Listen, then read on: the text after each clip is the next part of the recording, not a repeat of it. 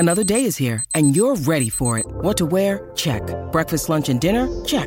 Planning for what's next and how to save for it? That's where Bank of America can help. For your financial to-dos, Bank of America has experts ready to help get you closer to your goals. Get started at one of our local financial centers or 24/7 in our mobile banking app. Find a location near you at bankofamerica.com/talktous. What would you like the power to do? Mobile banking requires downloading the app and is only available for select devices. Message and data rates may apply. Bank of America N.A., member FDIC. When you need mealtime inspiration, it's worth shopping Kroger, where you'll find over 30,000 mouth-watering choices that excite your inner foodie. And no matter what tasty choice you make, you'll enjoy our everyday low prices, plus extra ways to save, like digital coupons worth over $600 each week. You can also save up to $1 off per gallon at the pump with fuel points. More savings and more inspiring flavors make shopping Kroger worth it every time. Kroger, fresh for everyone. Fuel restrictions apply. Hello, everybody. This is Marshall Poe. I'm the editor of the New Books Network. NBN listeners like to read books and buy them. So we thought we'd tell you that right now, our friends at Princeton University Press are having a remarkable site-wide sale. You can get 50% off books, including ebooks and audiobooks, with the code 50, F-I-F-T-Y, at checkout until May 31. You can save some real money on Princeton University Press books. I encourage you to go there and check it out. Welcome to the New Books Network. Hello, everyone, and welcome to the New Books Network podcast. I'm Benjamin Phillips. I'll be your host today. Joining me is, a baby asleep on my chest who hopefully you will not hear throughout the recording. But who you will hear from is Dr. Kyle Gervais, Dr. Randy Pogorzelski, and PhD candidate Dr. Sarah Graham-Shaughnessy, who have joined us today to discuss their new work in the Brill series on Lucan and Flavian epic. Welcome to the show. Thank you. Yeah. Thanks. Good to be here, Benjamin. Thank you. It was good to have you guys. Good to read your book and this bracing introduction to these poems and to the scholarship surrounding them over the last coming on 100 years now since kind of C.S. Lewis first heralding, hey, you should actually read these guys back in the day. Tell us about this project and how it got started, if you could. How do you want to start us off? I will start us off because I think I started this up. Actually, I was asked to write this book.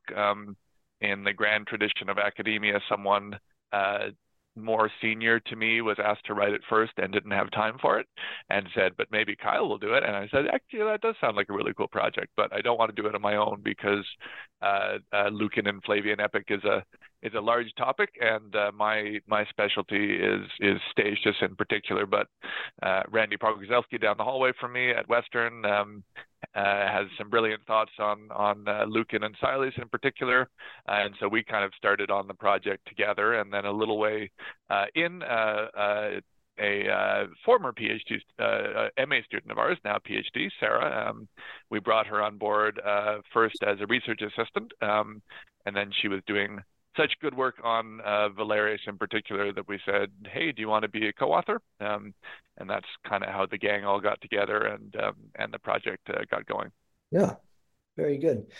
Congratulations on getting a co-author title before the doctorate. That's a dream for jumping into the job market.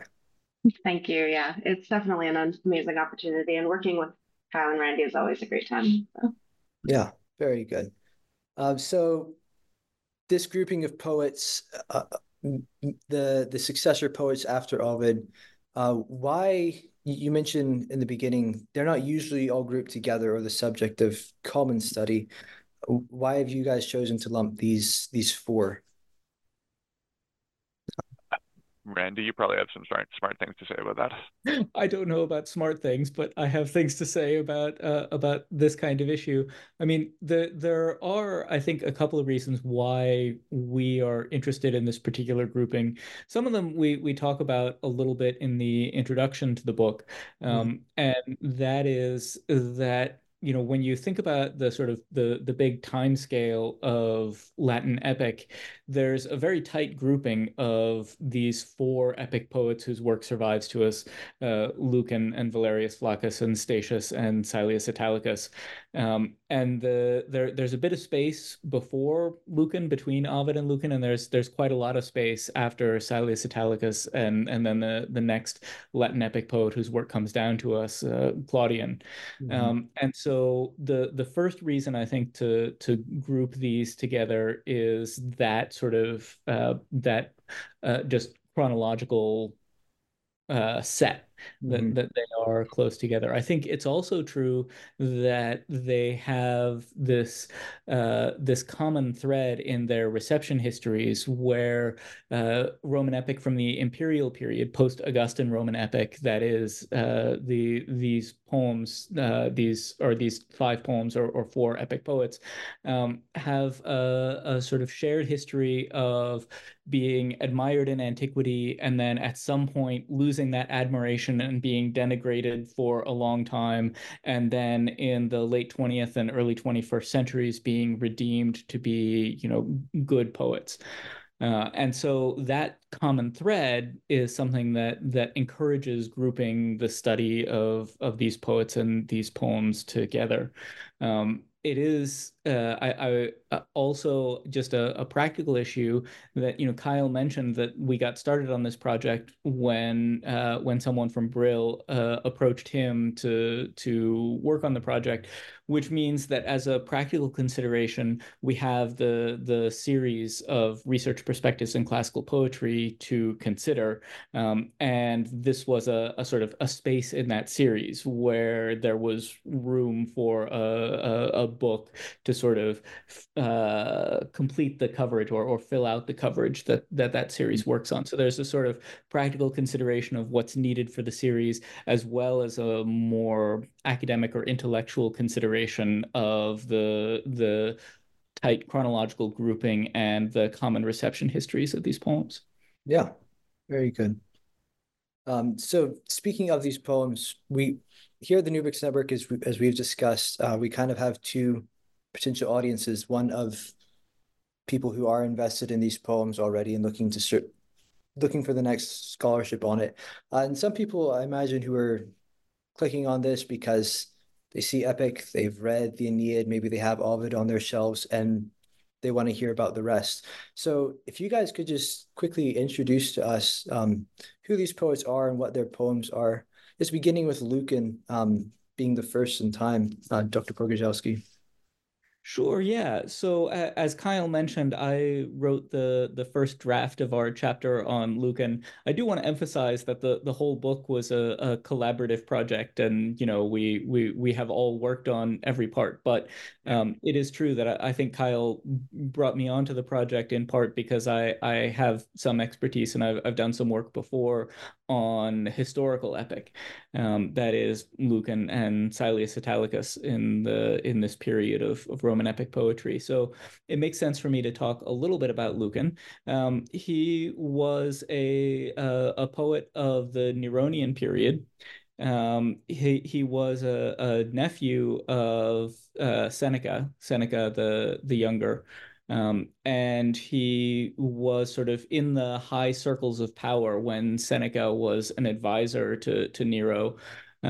He was raised very near the court with Nero, and was very similar in age to Nero. They were friends, and they were in the same sort of writing group together. At some point, the biographical tradition tells us that relationship went sour, but for a long time, Lucan was the sort of friend and court poet of the Neronian period. He was extraordinarily prolific. He wrote all kinds of stuff. We only have his epic poem that survives. His poem that's sometimes called Pharsalia, sometimes called the Bellum Civile, or a poem on the civil war between Caesar and Pompey.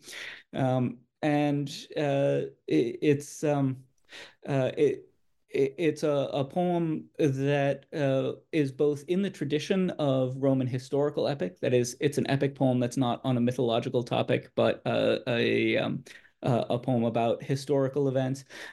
It also is worth contextualizing it in the larger epic. So I think one of the great sort of themes in scholarship on Lucan's poem is that it is a response to Virgil's Aeneid.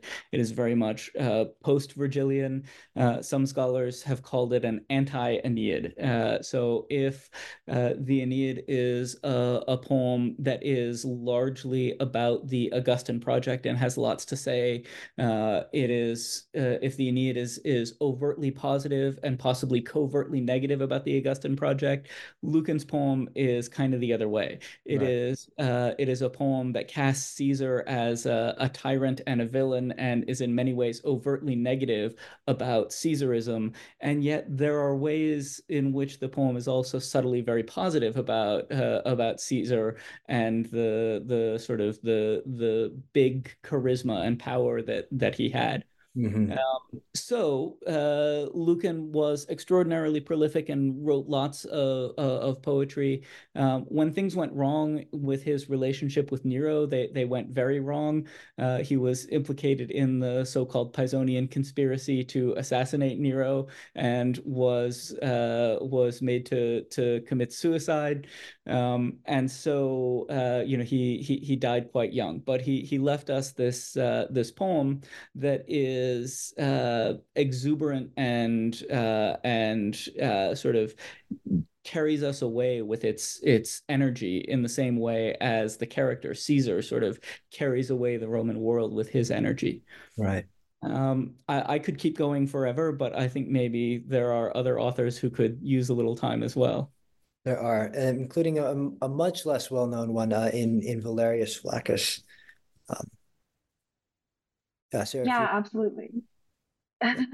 Yeah, I have nowhere near the amount to say as Randy does on that. Mostly because we just don't have it. So very little remains of Valerius Flaccus's biography. We just really don't know that much about who he was or who he was friends with, or all those things. Quintilian in the 90s, after Valerius dies, says, we've recently lost much in Valerius Flaccus. So he offers that little obituary. So we know that he had influence among influential Roman authors, but we don't have a lot more than that. And he pretty much disappears after that in terms of overt references that we have a lot of work on. But his epic, which is the only remaining text of his that we have, his epic, the Argonautica, is a retelling of Apollonius's Argonautica, the story of Jason and the Argonauts as they go on their journey for the Golden Fleece. And that epic is it has a lot more modeled on Virgil. Then it kind of follows in Virgil's footsteps a bit more. And it is often divided into a two-pronged epic structure, where the first half is a more positive and heroic progression of Jason's journey, and the second half is seen as a little bit more pessimistic or tragic, almost. And that is reflected in both the structure of the narrative as well as Jason's own characterization. Right. So yeah, Not that's I think what I have to. Sorry. Pardon? Not terribly unlike the two divisions of the Aeneid. Times can be cast as similar. Precisely. Right. Precisely. Yeah. No, very good. And then although Valerius's was lost right until the Renaissance, Statius stayed along for a long time, and some people might have met him in Dante already before this. But why don't you tell us about that, Dr. Gervais? Yeah, exactly. If you know, if you're from outside of classics and you know a epic poet after Ovid, it might be Statius. Especially thanks to his cameo, or fairly long cameo in Dante. He was kicking around right from the beginning. I personally think he's got the most fun stories. His Thebaid is about the sons of Oedipus, Oedipus, who accidentally kills his father and marries his mother, and then things just keep going bad. His sons end up fighting to the death for their father's throne, and the Thebaid is the long story of that disastrous civil war at Thebes, and then the Achilleid, a much shorter poem. It's a fragmentary poem because it probably was cut off by Statius's death, is about the early days of Achilles' life, and in particular the episode of him cross-dressing on the island of Skyros. His mother hides him there from the Trojan War, and he cross-dresses there and falls in love with the king's daughter, and then he's eventually found out by Ulysses and Diomedes.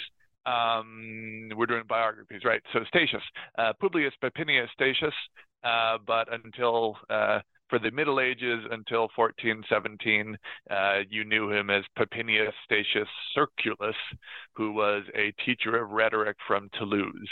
And then, so I mean, one of our themes in this book is the reception histories of these authors, and they, almost all of them, have sort of a moment in the Renaissance. With Valerius and Silius, it's their rediscovery.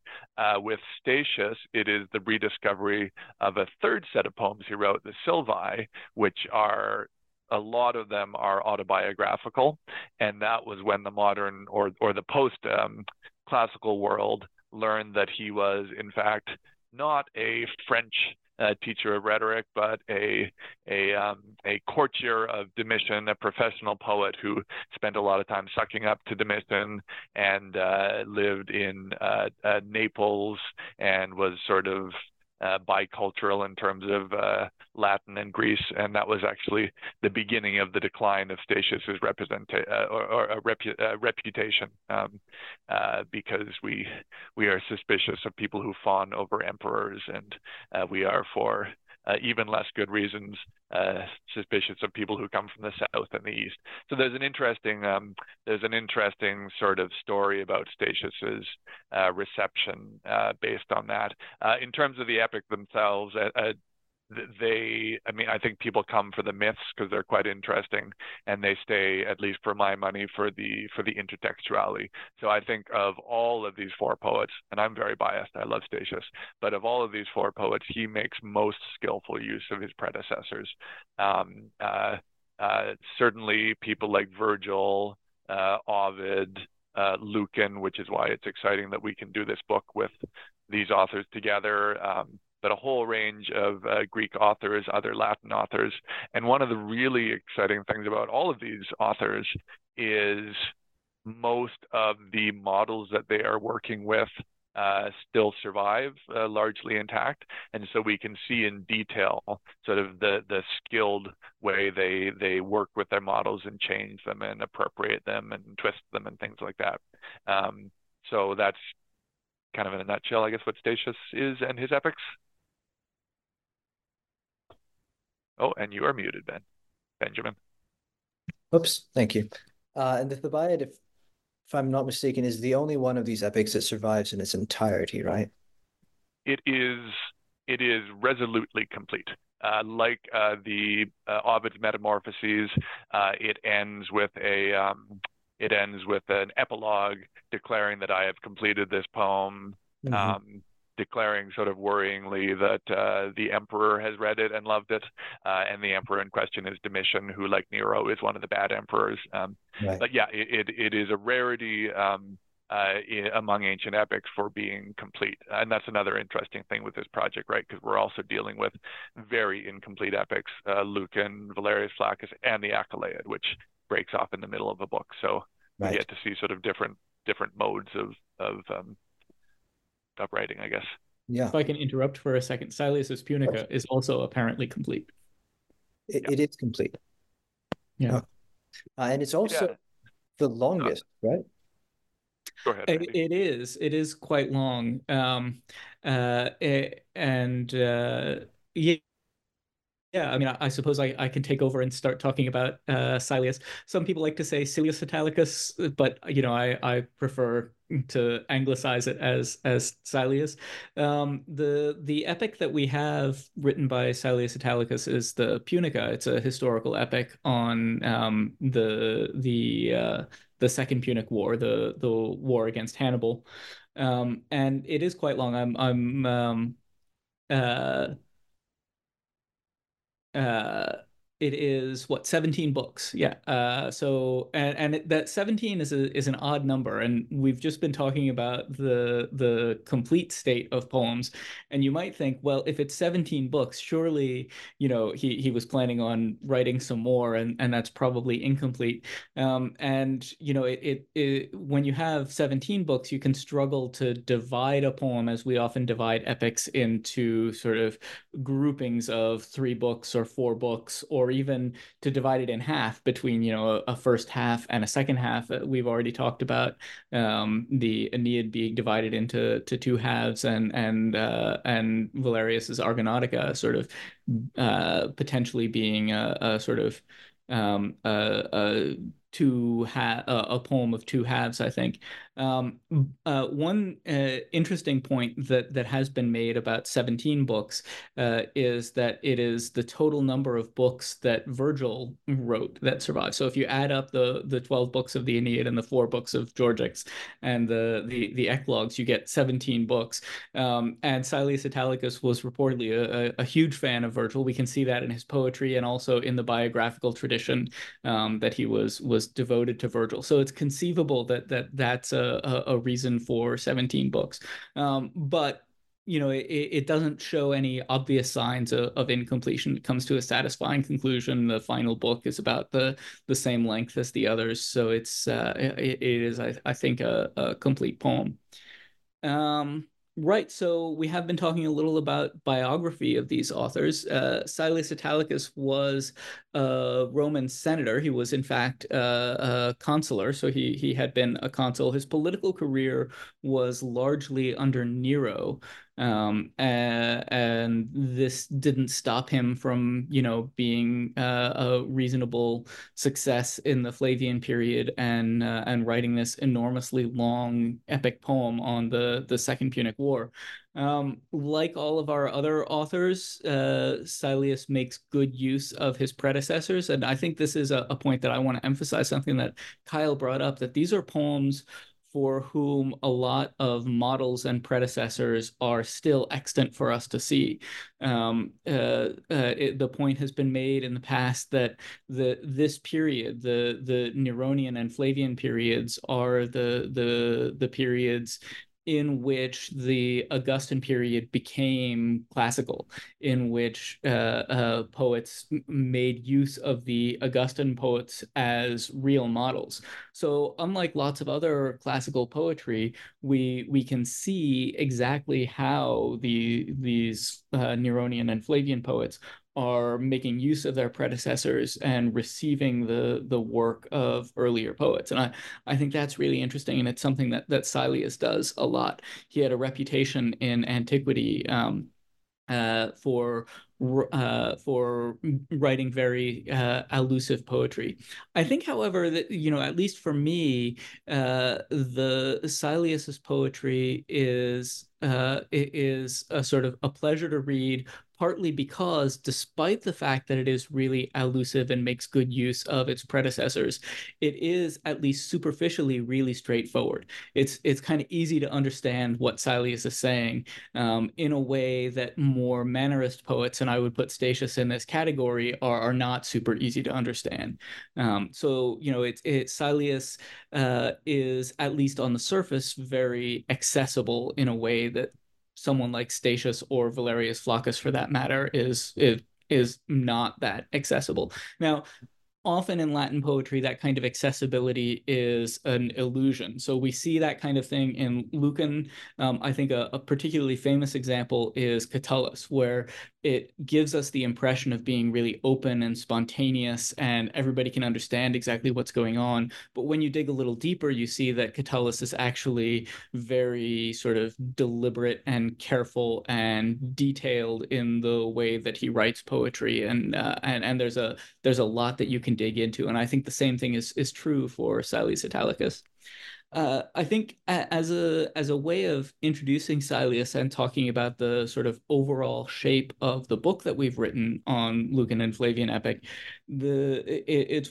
it's worth pointing out that Silius is, I think, the purest example of the kind of reception history that we think links these poems and poets.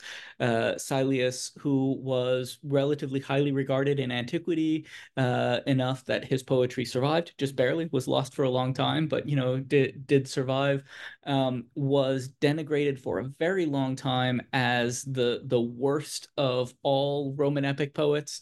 And you can see this even up through the late 20th century, people talking about just how bad Silius's poetry is.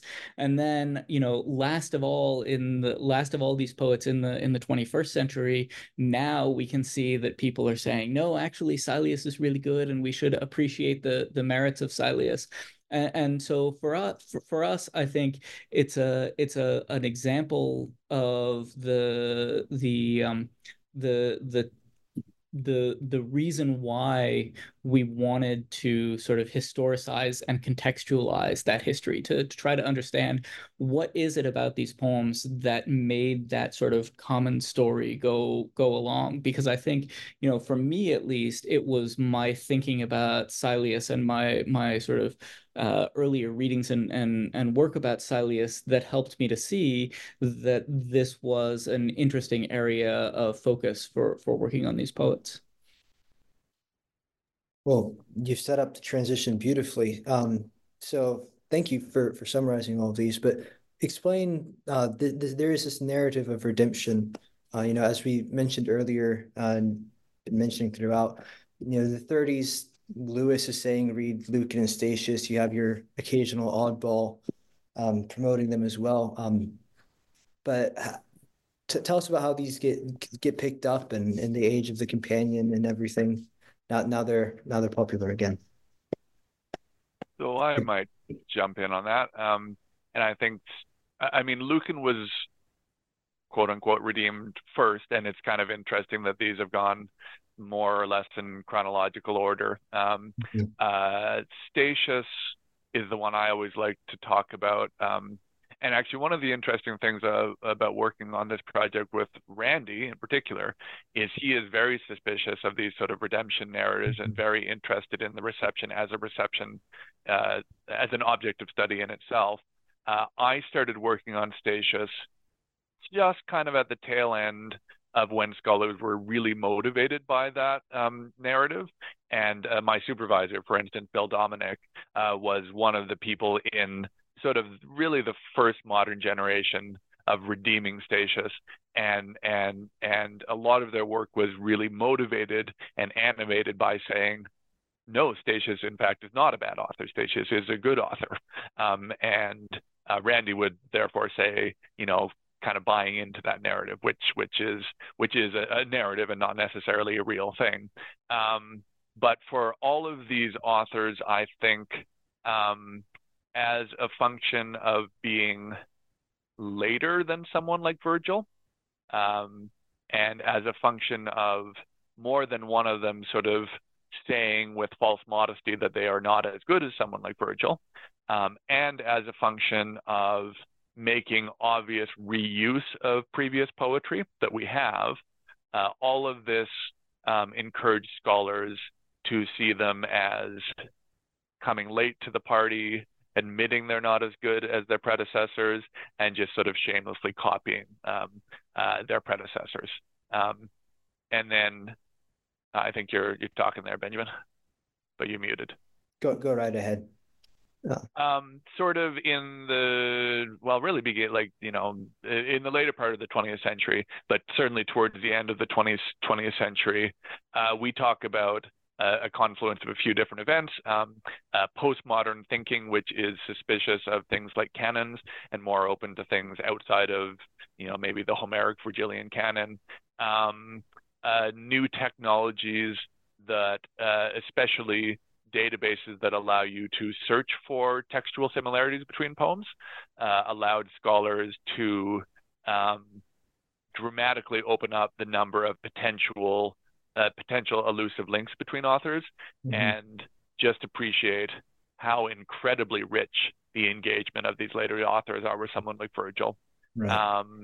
And there's two other things. A bunch more people getting PhDs in classics than there were in earlier times, and therefore, Virgilian studies or Ovidian studies or Homeric studies were getting crowded, and people were sort of looking further afield. What was the last thing, Randy? You had four things.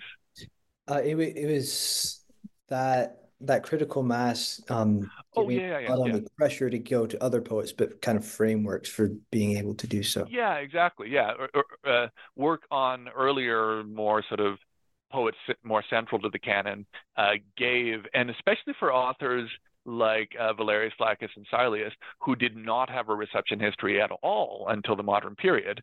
There were just no tools in the toolbox to understand them. And so being able to borrow and adapt tools from scholarship on earlier authors, which is sort of a pleasant parallel to the authors themselves, borrowing and adapting from earlier authors, all of that suddenly gave the tools and the impetus to start working on these poets more seriously and more deeply. And Randy in particular, I think, would emphasize that we did not therefore suddenly discover that these poets are good, just aesthetically, whereas we used to think they're bad incorrectly, but we sort of discovered complexities and richness in them that allowed us to appreciate them in a deeper and more subtle level. Yeah.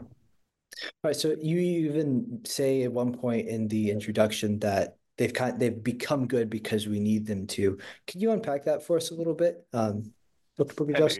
Yeah, I mean, I can jump in and talk about this a little bit. I think, when Kyle was just talking now about how having a sort of a theoretical model or approach that was developed for reading Virgil available to adapt to read someone like Silius Italicus, who does not have the sort of history of people reading his poetry that Virgil does, is really helpful. And that reminds me of a story from when I was a graduate student, when I was first learning about Silius Italicus. And one of my classmates was saying, I'm going to write a dissertation about Silius Italicus because almost nobody writes on Silius, so I can, it'll be easy to find something original to say. Whereas if I was going to write about the Aeneid, there's a million people writing about Virgil, and how can I come up with anything that hasn't already been said before?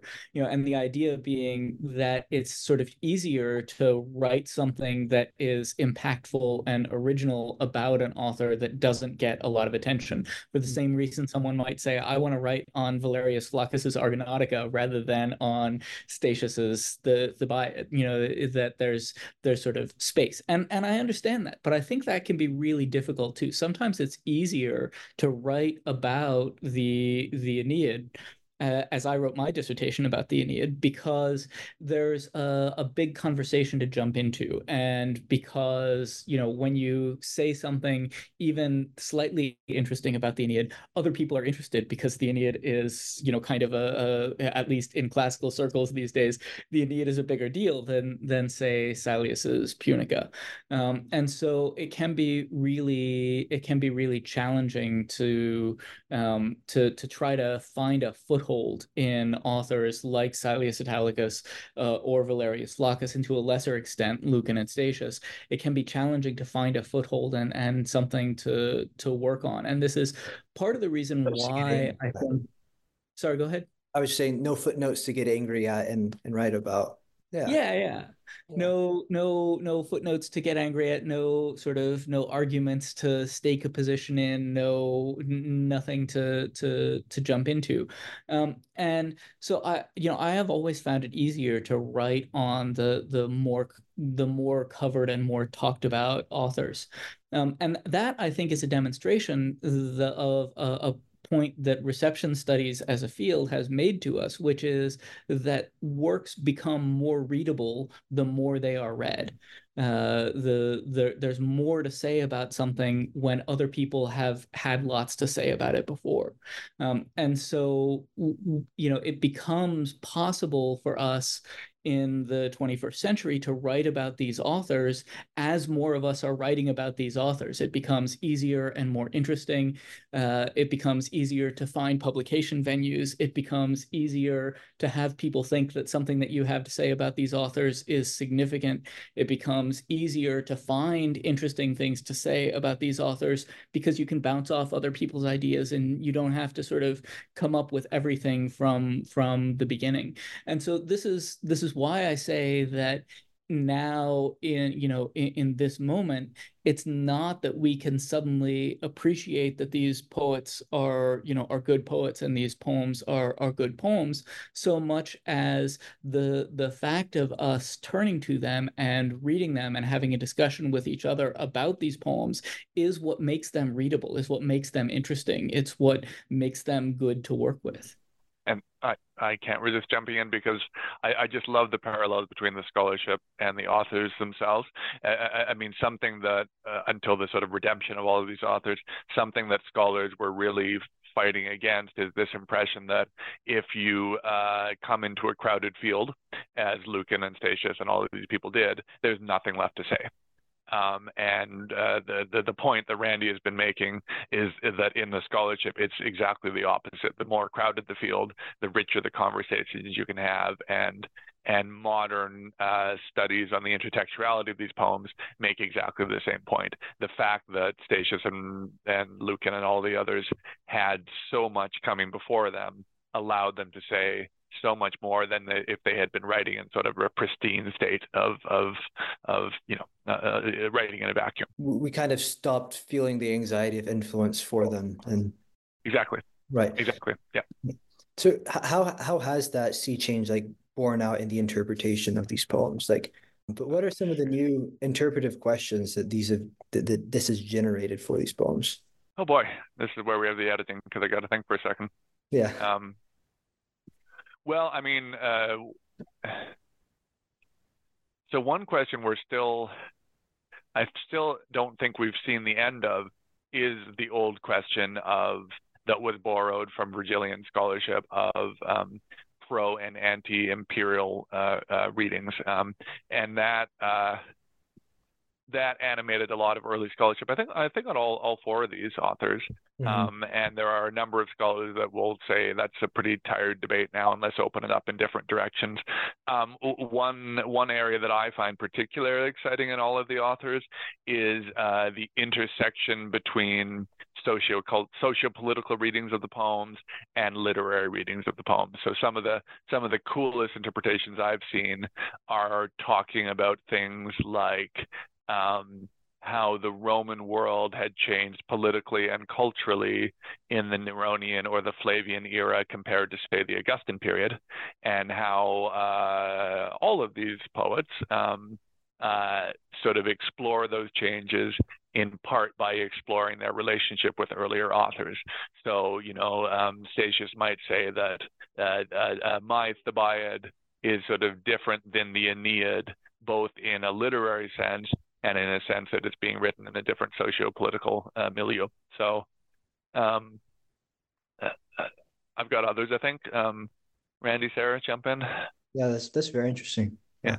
I definitely want to give space to Sarah to say something about questions about Valerius Flaccus, yes. But while she thinks about that, I may say some things. I despite the fact that that I feel tempted to talk forever about Lucan. I actually think maybe talking about Silius is a little more interesting in this regard, just because the new directions are newer in Silius. So of course, as Kyle says, one of the first things that people do when they try to tackle a Roman epic poet is the question of whether the poet is, supportive of the emperor or not. But I think that it is true that scholarship on all these poets has sort of moved beyond that question, both in terms of more nuanced versions of political readings of the poems, but also more sort of just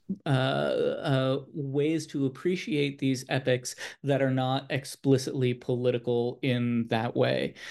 So one of the ways that people have recently approached Silius's poem is to talk about the issue of exemplarity, which is to say that the poem offers us a lot of figures who are both positive and negative models.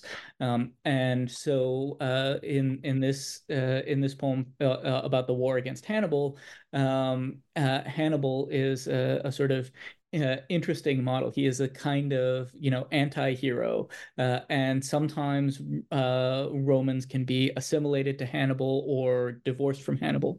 There is a fight in the poem over the legacy of Hercules. Hannibal thinks that he is a new Hercules, but also Scipio thinks that he is a new Hercules.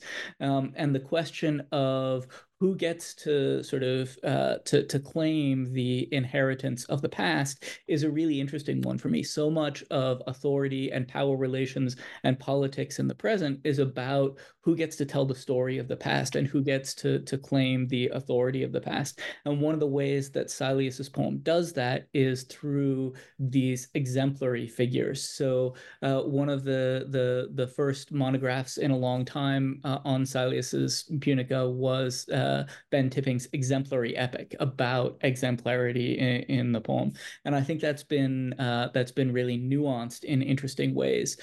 So we talk about sort of the way that Silius uses the Virgilian model of this sort of dual inheritance or dual exemplarity, where two figures take over or compete for a model, or a later figure is sort of influenced by two different models, and this happens in Silius all the time. Another, I think, really interesting thing that people have argued recently about Silius is that Silius, and I associate this in particular with what Bob Cowan has called side shadowing, like foreshadowing, but side shadowing. He seems to be really interested in what we might call, or what people these days call, counterfactual history. What would have happened if this hadn't been this way? If it hadn't been for Hannibal, would we have still had this war? If it hadn't been for, Scipio, would things have come out the same way? And sort of exploring those alternative historical paths in a way that allows him to think about whether it's people or larger historical forces. I associate that sort of question with Tolstoy, that if there hadn't been Napoleon, would things have come out the same way in that war? And Silius is interested in those questions too. And I think that's a really interesting way to read the poem. So there are these sort of new directions that are coming out in ways that both adapt older models of reading, like this question of exemplarity, and also develop sort of new ways of reading Roman poetry, like this issue of counterfactual history or side shadowing. And I just one last point that I would make about this is that I think it's super interesting to think about the question of civil war in the Punica, because this is a book on Lucan and Flavian epic. The title suggests that we are interested in the relationship between the Flavian epic poets and their predecessor Lucan. We could characterize these poets as the epic successors of Lucan. And so even though the Second Punic War is very much not a civil war, because it is against the Carthaginians, the great enemies, there are all kinds of ways in which the Punica characterizes that Second Punic War as a civil war and uses it to explore explore the sort of civil wars that Rome had experienced both leading up to and in the Flavian period. One of those is simply a program of allusions to Lucan. One that's really interesting to me is thinking about what it must be like for a reader in the Flavian period, where Carthage is a major Roman city and almost a sort of second Rome, to read about a war between Rome and Carthage as though Carthage were this great foreign enemy. And it very much isn't anymore. If the Punic Wars had been fought in the Flavian period, they would have been civil wars. And so reading this sort of foreign war as civil is something that I think is another interesting new direction in ways to read the Punica. Fascinating. So I've gathered a whole grab bag of future directions, but we've been threatening that Sarah was going to talk a bit. Threatening, yes, indeed. Yeah, I can talk about a couple of different directions that Valerian scholarship is going in.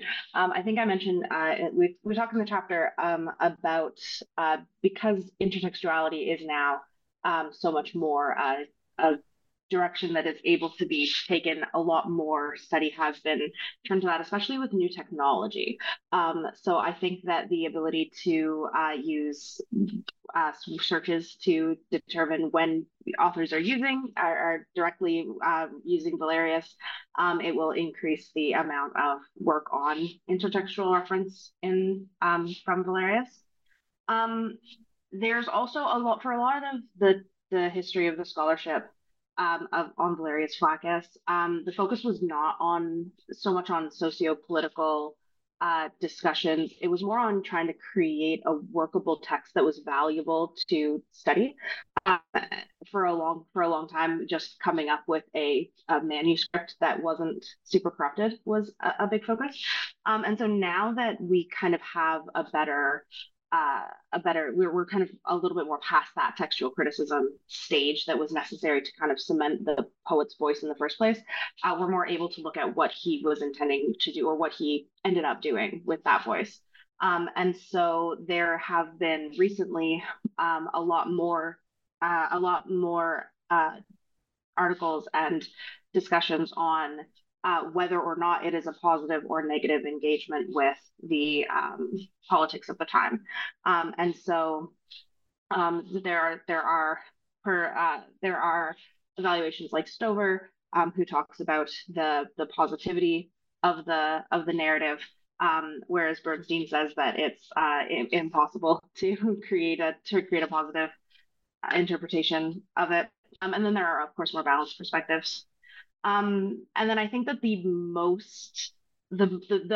direction that is going to be most beneficial, or at least that is seeing a lot more progress, is the discussions of Valerius's own reception, and so more bold interpretations of people seeing Valerius's influence elsewhere include Kyle,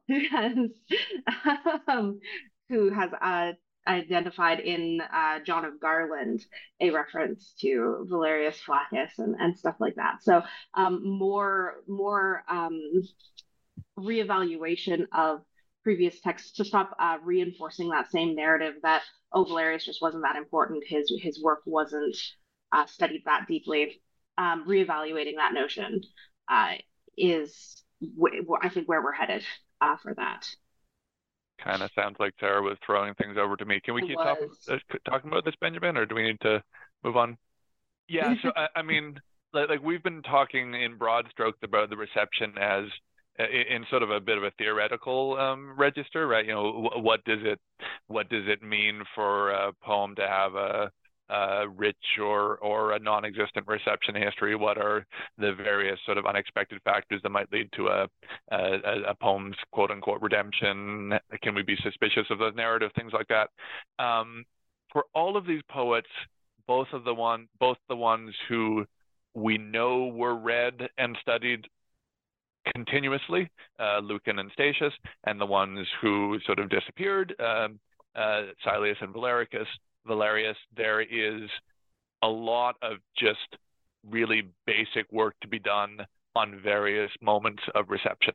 And I think for Statius, for instance, there was just a book-length and incredibly rich article written purely on medieval commentaries on Statius's Thebaid, the vast majority of which almost no scholar had looked at all, and every one of which would repay attention, both from the perspective of medieval studies and from the perspective of the reception of Statius. Same story is true of Lucan. On the other hand, for authors like Silius and Valerius, I mean, we say they sort of disappeared, but all that means is, as far as we know, they weren't really being read, but there are sort of tantalizing moments where it looks like maybe a medieval author might be alluding to something in Valerius. Yeah, Sarah mentioned, so a book I wrote recently was on a 13th century poem about Ovid's Metamorphoses, which I am reasonably convinced contains an allusion to Valerius when Valerius, quote unquote, had disappeared. But there is some evidence that there might have been a manuscript of Valerius kind of kicking around in the region at the time. And I think to some extent these stories of non-existent reception can be self-reinforcing, because you say, okay, Valerius didn't exist at the time, Silius didn't exist at the time, let's not even look for evidence of their being read, when if there is evidence, it would be by way of an allusion that you might not notice, or something that's not somebody saying, hey, I've got a text of Silius in front of me that I am alluding to, right? So I think scholars getting a little bit more adventurous about looking both for the things that are clearly receptions of authors like Lucan and Statius, or possibly receptions. There's just a whole lot of unstudied material for across several disciplines, from ancient studies to medieval studies to Renaissance studies to early modern studies. So yeah, that's a wide open area, I think, for sure. Yeah, I mean, I would just add that in general, in classical studies, I think reception studies is a sort of huge growth area with, an increasingly good reputation. There was a time when if you wrote about the reception of a classical author in some post-classical period or some post-classical author, it might be hard to find a publication venue. It might be hard to get people to take you seriously as a classicist. But I think more and more, classics departments are hiring people who are interested in reception studies. Classical publications are publishing articles on the receptions of classical authors, and so we've in this book talked a lot about the receptions of these authors, as Kyle says, in sort of theoretical and very broad way. But some of the really interesting work that is being done on any of these authors is a much more detailed and focused kind of reception studies about particular pairings or the reception of particular authors in particular periods. Kyle talked about and Sarah mentioned briefly the reception of Valerius Flaccus in medieval literature. One of the really interesting books that I read in working on our book about Lucan was Edward Paylight's book on the reception of Lucan in 16th century England, which I thought was just fascinating work, and more of that stuff would be great. Right. And I'm going to do one more, because as getting ready for this chat, I was reminding myself of when these poems were rediscovered, and I remembered that Poggio Bracciolini in 1416 or 1417 was up north of the Alps at a big debate about who should be pope, and he spent some free time looking for manuscripts in old monasteries, and he famously rediscovered Lucretius's poem. He less famously, at exactly the same time, rediscovered Valerius Flaccus, rediscovered Silius Italicus, rediscovered Statius's Silvae. Right, and that is a moment in the reception of three of these four authors that it was massively important, both obviously for the rediscovery of two of them and the precipitous change in the opinion about Statius. And as far as I know, nobody's really sat down and talked about, what was that early Renaissance moment like for the for the field of Flavian studies, essentially. Fascinating. Yeah. Well, it sounds like we have a lot more we could talk about, but hopefully, to the scholars listening, that gives you plenty more ideas for new articles or books or venues of study. And if you are just a casual reader who's been enjoying this, I will be putting recommendations of translations gathered from this book in the show notes. So feel free to pick yourself up a copy. And if this interested you, in the next week or two, we'll be having Neil Bernstein on to talk about Claudian and his new translation of that poet and the next successor after these. Thank you all for coming on. Thank you. Thank you, Thank Ben. you for having It was us. great. And thank you everyone for listening. Have a good day.